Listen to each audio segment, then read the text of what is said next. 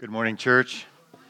It is really good to be with you today. I love my church family. I love gathering with God's people on Sunday morning, and I hope you are glad to be here as well. Some years ago, when I was working on the car, I'm leaning over the hood in the engine compartment. I don't even remember what I was doing, of course, but I'm working on the car. And I had this experience that some of you might connect with. I dropped a bolt. And so you immediately look under the car. Is it there? No, it didn't go through. And somewhere in this mix mash of wires and bolts and parts and belts and all the stuff that's on a new car, I mean, it's just in there somewhere. And I need this thing. Like, it seems like I need it to survive, to live, like I'm going to die if I don't find this bolt. So I get my headlamp on, even though it's the middle of the day. So I get like 17 million lumens of light onto the engine compartment, and I'm searching and searching and searching for this bolt. I eventually spot the bolt. The bolt is in a place that no human that I could think of initially could reach. And I begin to think of these tools they sell, these like little flexy little Jimmy Mabobber things that have a magnet on the end.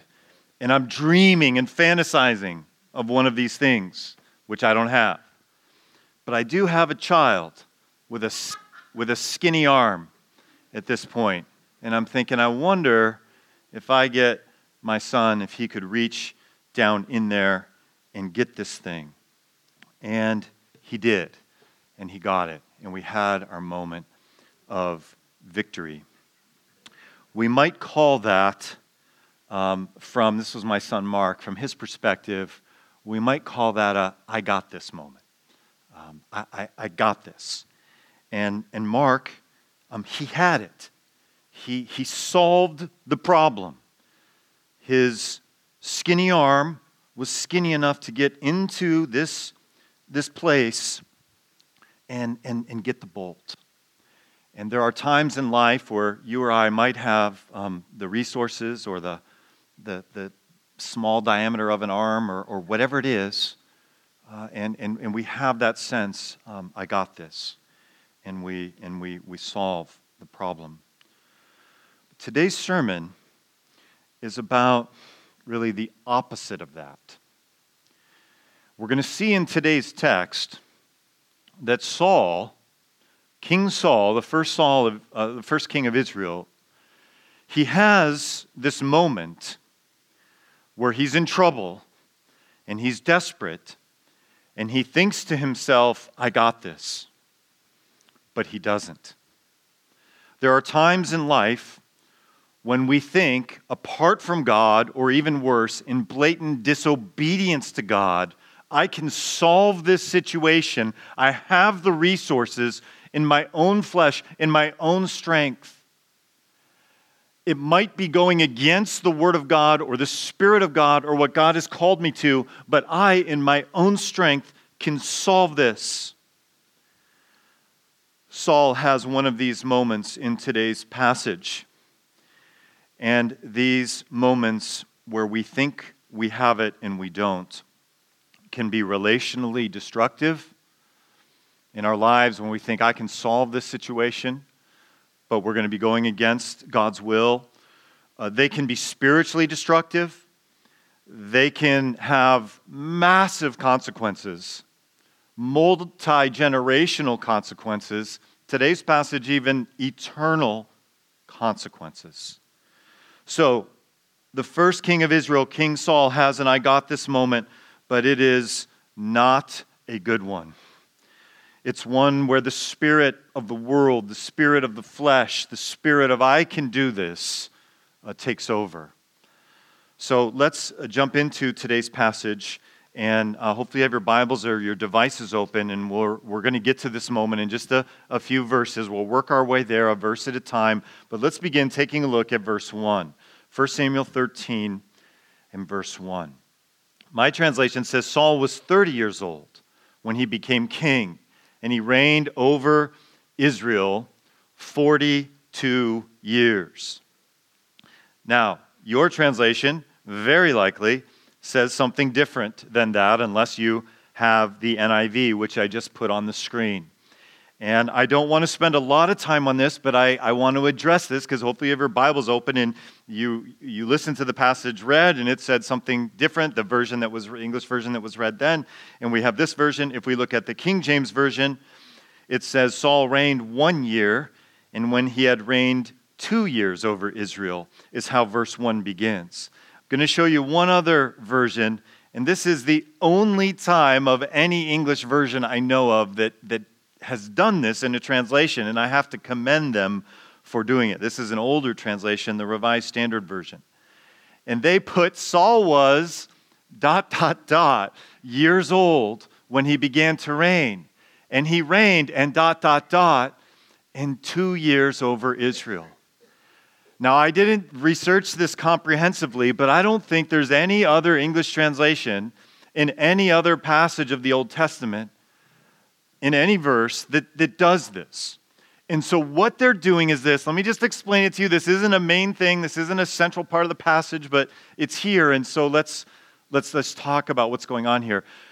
Our text of the Old Testament is incredibly accurate and reliable, the way it has been transmitted and copied over the centuries and even over the thousands of years.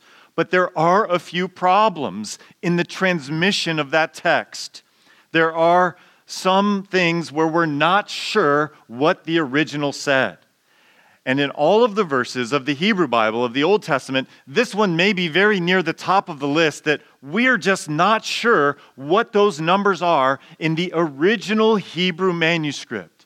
And so you'll see English translations doing a whole variety of things and then having footnotes saying, we might or might not have it. But the RSV, they just said, hey, we're not totally, absolutely sure about the numbers here.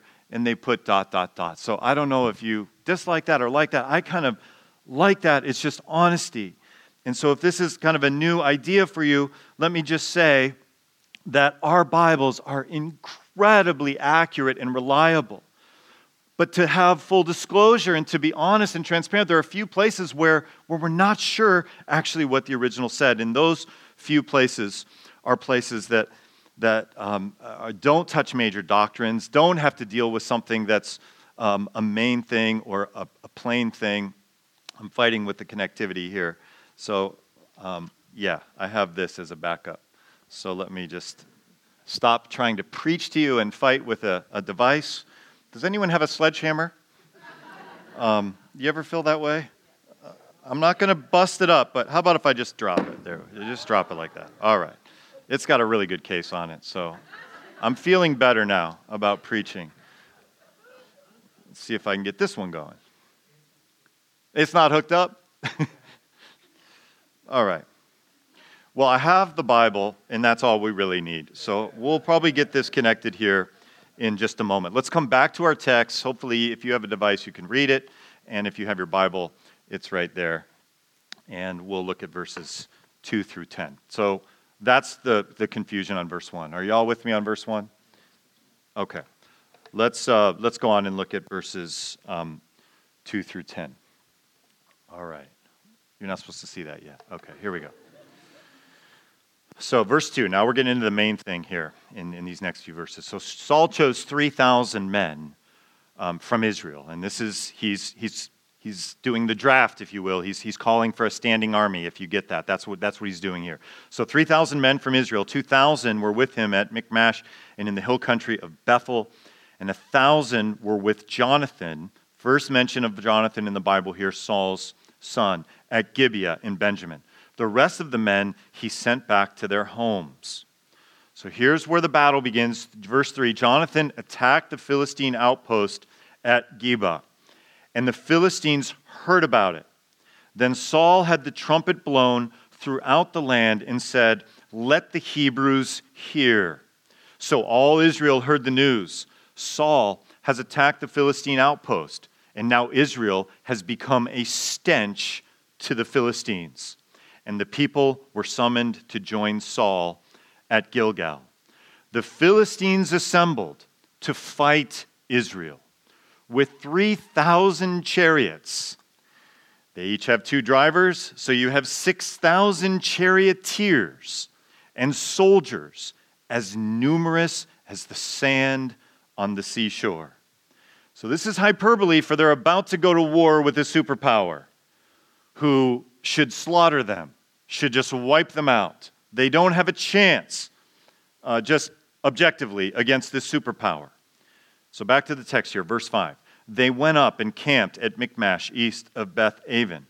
When the men of Israel saw that their situation was critical and that their army was hard-pressed, they hid in caves and thickets, among the rocks, and in pits and cisterns. Some Hebrews even crossed the Jordan to the land of Gad and Gilead. Let me just pause here for a moment.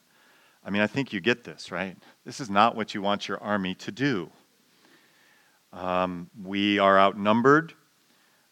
They are a superpower, so they have weaponry and defense contractors that we don't have. Their weaponry involved not just wooden chariots, what most people had, but their wooden chariots were armed with iron brackets and iron strengthening points at points of vulnerability. This is something that others didn't have, that the Philistines had, and so they're greatly feared. And so the soldiers are hiding, and we're told the details of how they're hiding. Some of them have run away. Some of them are in pits and in cisterns. So this is a crisis for a commander-in-chief. So how does he deal with this? Back to our text here. We're in the middle of verse 7.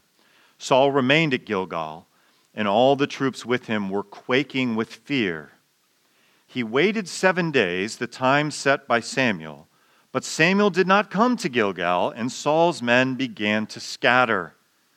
So the few that aren't hiding in pits are now scattering. Verse 9. So he said, "Bring me the burnt offering and the fellowship offerings." And Saul offered up the burnt offering just as he finished.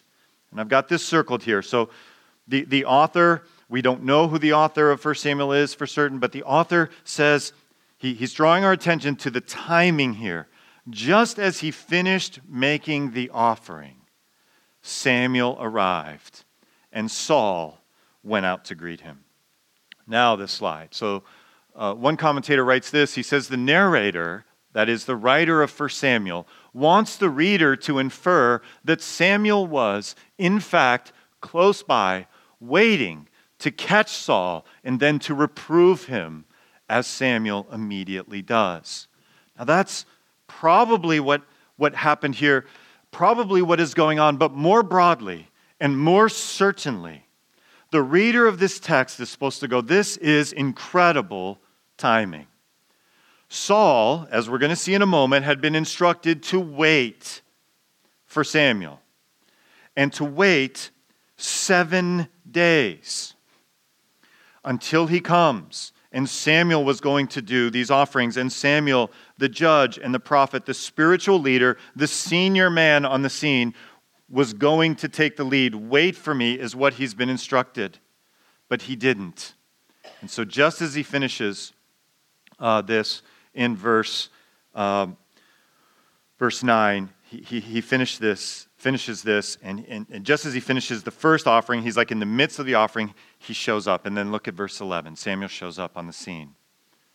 "What have you done?" asked Samuel.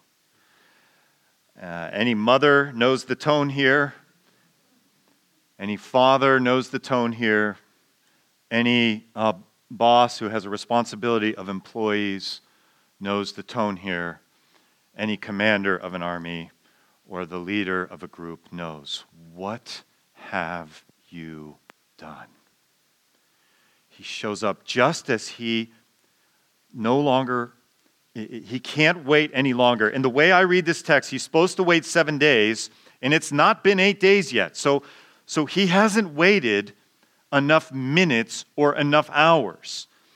In Saul's perspective, he's not coming. But he is coming. He's just coming a few minutes or maybe a few hours later than Saul expected. So he shows up, and Samuel shows up right at this moment and says, "What have you done?" Here's Saul's response. "When I saw that the men were scattering, and that you did not come at the set time, and that the Philistines were assembling at Michmash, I thought, that's key here, I thought, now the Philistines will come down against me at Gilgal, and I have not sought the Lord's favor. So I felt compelled to offer the burnt offering." This is Saul's "I got this" moment. He is saying, "I got this."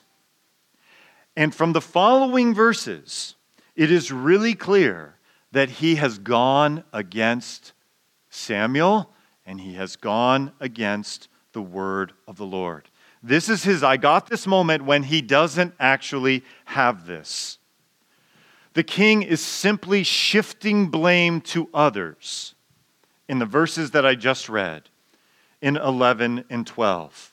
He's trying to justify and explain what he is doing. Look at Samuel's response in verses 13 and 14. "You acted foolishly. You have not kept the command the Lord your God gave you. If you had, he would have established your kingdom over Israel for all time." So this is a big consequence.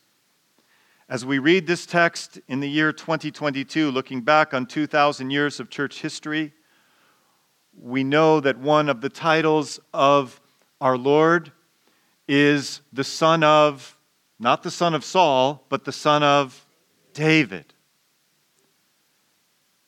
Why don't we know the Messiah as the son of Saul? 1 Samuel 13 is the answer to that question. Verse 13 and 14. He acted foolishly. He did not listen to the commandment the Lord your God gave you. Yahweh your God gave you. Verse 14. Now your kingdom will not endure. The Lord has sought out a man after his own heart and appointed him leader of his people, because you have not kept the Lord's command. So let's pause here and talk about this. This is the main thing in today's passage. Now, if we just look at these facts, if you're like me, the first response of this is, really? This seems like a severe response. Your kingdom isn't going to be like David's kingdom. What did he do here? He hasn't murdered, he hasn't raped, he hasn't stolen. He's offering sacrifices because he thinks Samuel's not coming. So that would be a natural way to respond to this text, but it is not the right way to respond to this text. And the reason it's not the right way to respond to this text is because the text is really clear that Saul has disobeyed the clear commandment of God that came to him. And he has chosen to say, I got this, and I'm going to do it the way that I want to do it because I'm in a desperate situation. And that is a very dangerous place to be. And that is really the main thing that God wants to hit you and me in our hearts with today. Because there are times in life where we're faced with a situation where I have the resources, I might be able to do this or I might to do that, but to do this or to do that would be to go against the will of God or against Scripture, and that we can never do. And that is what Saul has done here. One commentator, he explains it this way. He says, Saul's sin was not that as king he was forbidden by God's law to sacrifice burnt offerings and fellowship offerings under any and all circumstances. That wasn't the problem. How do we know that? Later, David and Solomon made the same kinds of offerings, and there is no hint of divine rebuke in either case. Saul sinned because he disobeyed God's word through the prophet, through the judge, through the priest, Samuel, a sin that he would commit again. He has disregarded the prophetic word of God, the word of the Lord that came through Samuel about how long you are to wait and who is supposed to offer this and who is supposed to lead Israel at this time. It's the senior man on the scene, the one who has basically given his retirement speech, but he is still the conduit of God's word. He is the prophet on the scene. And prophecy in the Old Testament is very different, I want to make the argument, than prophecy in the New Testament. And we know this in part for the consequences of false prophets in the Old Testament versus false prophets in the New Testament, or how prophecy is supposed to happen in the New Testament. We don't have time to get into the New Testament prophecy today, but in the Old Testament, look at Deuteronomy 18 with me. A prophet who presumes to speak in my name anything I have not commanded him to say, or a prophet who speaks in the name of other gods must be put to death. You may say to yourselves, Old Testament Israelite, how can we know when a message has not been spoken by the Lord? If what a prophet proclaims in the name of the Lord does not take place or come true, that is a message the Lord has not spoken. That prophet has spoken presumptuously. Do not be afraid of him. I'm putting these passages on the screen to highlight what Old Testament prophecy was and its importance. And it was to be obeyed as you and I are to obey the Word of God. When a prophet speaks the Word of the Lord, it is as though it is Scripture according to the Old Covenant. Craig Keener, he goes on, he says, as for executing people, happily that's not our business as the church. If people got executed today for all the things that Old Testament law commanded, we might not have many people left. There were many capital crimes, and false prophecy was one of them. And Samuel was not a false prophet. I've put all this on the screen so that you get an understanding. This was like you or I reading the Bible, knowing the Bible says A, and then thinking, I got this, but I got to go against A. I got to go against God's revealed will for my life, so I'm just going to go with the resources I have. I got this, and I'm going to solve the solution, even though I'm violating the Word of God and God's will. That is incredibly dangerous, and that is the primary message out of this passage. Matthew Henry, we could summarize it this way before we get to Matthew Henry. The spirit of, I got this, proves disastrous when a person knowingly and defiantly opposes God's word, God's will, God's way, or in the context of the Old Testament prophet, what the Old Testament prophet has said. And Samuel, thus saith the Lord, said, this is how this is going to go down. You wait for me, this is what's going to happen. And Saul said, no. He said, I've got this. And the consequences are massive. So to us, this seems like a small thing. But it's not a small thing. And so we need to think about, in our own lives, in our own hearts, what is a small thing? And Matthew Henry helps us with that. It's a little bit of a poetic way that he writes it, but he said, by this, he shows, he's talking about this passage, by this, he, God the Holy Spirit, shows that there is no sin little. And why does he write sin little? I think he wants to grab our attention, Matthew Henry. Instead of saying no little sin, that's the way I would have wrote it. Why did he write sin little? There is no such thing as sin little or a little sin because there is no little God to sin against. God is infinitely holy and powerful. And when he tells you, not through some thing that needs discernment or I'm not sure what he's saying, but when he tells you, Saul, by the prophet Samuel, that this is what you are to do, to wait for him, and then he's going to come on the scene, that is disregarding the word of the Lord. That is no little thing. And that is what we are to take away from today's passage. Another commentator writes this. He says his offense, Saul's offense, may seem trivial to us, but a basic question was involved. Will the new king be subject to the prophet, or would he overrule him? The prophet spoke and acted on God's behalf, so Saul had proved by one foolish deed that he did not consider himself bound by God's instructions. Church, we are people who are bound by God's instructions. It is primary, the Word of God. It is ultimate. And there are no little ways to disregard it or to disobey it. When a person knowingly and defiantly opposes the Word of God, that is not an I got this moment.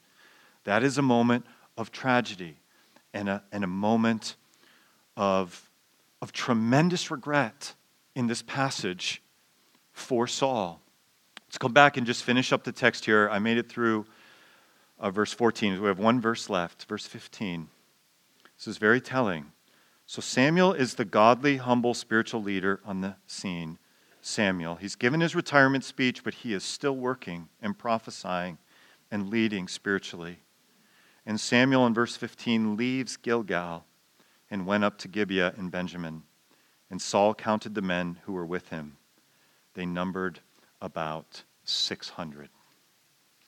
He's about to go against a superpower with 600 men and with the spiritual leader now walking away because he has made a decision, the king, to not follow the word of the Lord, but to follow his own ideas and his own understanding and his own plans, which are actually opposite, contrary, and disobedient to the Word of God.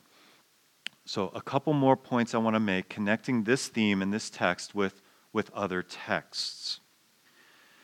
So we're done with 1 Samuel 13, and I want to go to a very common passage in just a moment that most of us, many of us know by heart, Proverbs 3, 5, and 6. But before we look at it on the screen, I remind you what's going on in the early chapters of Proverbs. Proverbs are not just these truths that just drop down randomly. Some liberal scholars will say, yeah, these are just random things that some editor collected and put them all together. That's not what the book of Proverbs is, especially in the early chapters. We know the author. He's a father, Solomon, and he's writing to give wisdom to his sons, to his young sons. So I have in my mind like a 12-year-old maybe.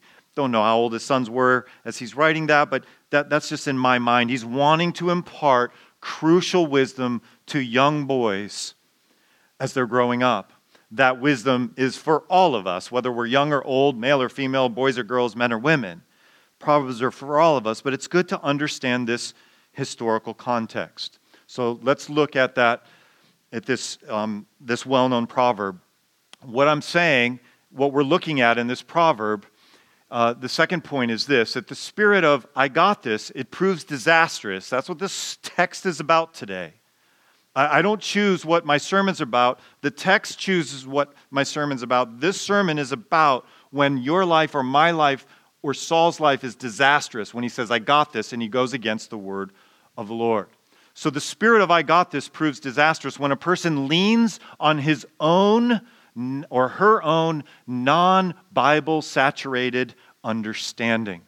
And this is what is trying to be communicated in part by Solomon to his sons and by God the Holy Spirit to the church today in Proverbs 3, 5, and 6. Trust in the Lord with all your heart and lean not on your own understanding. Saul. Lean not on your own understanding, Mike. In all your ways acknowledge him, and he will make your path straight. I've gone to this text because of the theme that's highlighted here. Lean not on your own understanding. That is the same theme that is central here in 1 Samuel 13. And this is so completely different from the message of our world and our culture today. If you are listening to a motivational speech at one of our high schools or secular universities, you can imagine what that speech is going to entail. That you are your own person. You can be whatever you want to be. You can do whatever you want to do. You have everything you need. You're special. Now, like all dangerous truths, there's some truth within that. But there's massive danger in that. And that is that we, all of us, are born fools. We're born fools. So Solomon, under inspiration of the Spirit, is wanting his boys to learn that they're fools. And if you think you're going to get through it, through life, through this problem, by leaning on your own understanding that you've got everything you need, you are desperately lost. So we've got to empty our minds of this false and fleshly and worldly understanding of how to live. And we have to fill our minds. This is the opposite of like some people are like, well, are you for what is it called? Transcendental meditation? What are you into meditation or yoga or these things? Well, if it's about emptying your mind to like get like I don't know what does that even mean to empty your mind? Like we want to empty our minds to fill it with biblical truth. So we're not about finding some spot of nirvana or getting ourselves empty. We want to lean not on our own understanding so that we can get God's understanding into us. And then we have what it takes to live life and to know how to make decisions. Waltke writes this on Proverbs 3, 5, and 6. He says, faith in God's promises and renouncing confidence in oneself are unnatural. You want to talk about a message that you're not going to hear in a motivational speech at one of our universities or high schools is that you need to renounce confidence in yourself. Well, how do I get confidence then? Isn't confidence good? It is. That confidence comes from the fear of the Lord and the truths of His Word filling your life. Now I know how to live. I don't need to be afraid of anything. I have reverence and awe for the Lord Jesus Christ, but I don't need to be afraid about anything. How do I get to a place like that? By renouncing confidence in oneself. It's unnatural to do that.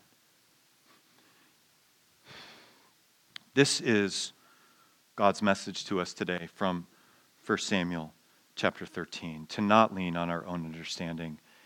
And so in our lives, when we say, I got this, we need to make sure, sometimes it's a good thing when you have a small diameter arm and you're getting a bolt. Mark had that. That was a good thing.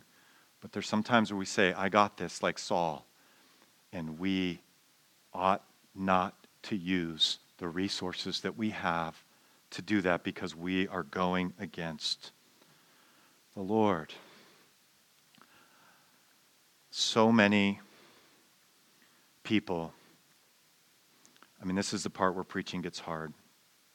So many people, as I think about my ministry over the years, often spiritual leaders, people in position of leadership like Saul, who had some fanciful idea that God has this for me, but just on another basic level, like I'm thinking of, I don't even want to talk about what I'm thinking about right now, but I'm thinking of someone who seems so spiritual, and so I'm going to go in this direction that seems that seems good on one sense, like what Saul's doing here seems good, but guess what? It's going against the word of the Lord. So you might think, and something might feel right. This might feel so good, and it looks good, and everyone's applauding it. But if it goes against the word of God, it's not. It's not. Last text I want to look at today, and we'll finish up. The last battle between the flesh and the spirit, Galatians 5, the battle between the spirit of the world and the spirit of God, 1 Corinthians 12. That's essentially what we have going on in Saul's life in this moment, this battle. Is he going to be patient and wait and follow what God had clearly communicated, or is he going to go ahead with his own plan? He went ahead with his own plan. He acted foolishly. The person who said, I got this in the most tragic and worst way in the scriptures, of course, is Judas, who spent 3 years with our Lord. Obviously, he believed in him. He was hanging out with him. He saw him do these miracles. He saw him raise the dead. He saw him feed the 5,000. But Judas also had an I got this moment, and he came up with another plan for his life. The spirit of I got this proves disastrous when a person unequivocally puts self ahead of Christ. And that's what Judas does. You know the story. Let's look at part of it in Matthew 27, the end part. When Judas, who had betrayed him, saw that Jesus was condemned, he was seized with remorse and returned the 30 silver coins to the chief priests and the elders. Those of you that maybe some here aren't familiar with the story, he went after money. This was his plan. A lot of money. I have sinned, Judas said, for I have betrayed innocent blood. What is that to us? They replied. That's your responsibility. So Judas threw the money into the temple and left. Then he went away and he hanged himself. It's a tragic ending to one of the lives of the 12. And I have to say and make clear that this is not repentance, what we read about here in Matthew 27. Repentance has another side to it, and it's faith. Repentance and faith go together. What Judas is experiencing is remorse. He recognizes what he has done is wrong, but he doesn't repent. He doesn't have his faith in the Lord Jesus and confess his sins and expect and receive grace and love the Lord his God with all his heart, soul, mind, and strength. So you can be remorseful for what you've done and go hang yourself and be desperate. This came out of a moment where Judas said, I got this. He was trying to walk in two worlds. And he just very clearly and blatantly and violently betrayed Christ and went against him. One commentator writes this: remorse is destructive. Repentance is creative. Repentance is beautiful. Repentance leads to life and to hope and to forgiveness. A lot of hard stuff in this text. I want to end with the gospel. The gospel is available. Repentance is available. Faith in Jesus, who is eager and waiting to love you and forgive you, is ready to receive repentance and restore you to fellowship. You must choose him, and you must love him, and he needs to be supreme in your life. That was not the case for Saul in chapter 13 at least. We come right off of this chapter where the Spirit of God has Saul and he is doing great things for the Lord. And the power of the Spirit of the Lord is gone in chapter 13. But he is not gone from your life or my life if you are a believer. And if you have been convicted for something that you have done that you know is clearly wrong, Jesus wants to forgive you, not through remorse and depression and discouragement, but through repentance and faith, which brings life and creativity and joy. And on that note, let's bow our heads and ask God to help us to follow him. Father in heaven, you've given us your word, and your word is very clear about how we are to live. That it is never your will for us to cheat, to steal, to wound, to look down upon others, to make much of ourselves. Lord, the things that we need to know in your word are absolutely clear. Help us to have hearts inclined to follow your word. And in those situations where we have blown it and we have gone against your word, help us to repent, to experience joy and forgiveness, and for our faith to increase. Free us from despair. Free us from feeling miserable, but not having the joy of the Lord as our strength, which was the case for Judas. And free us from thinking, I got this, where we can solve some sort of problem in front of us, but by doing so, we betray the truths of your word. Keep us from that, God. We are so desperate for your grace and your work in our lives. We ask for your help. In Jesus' name, amen.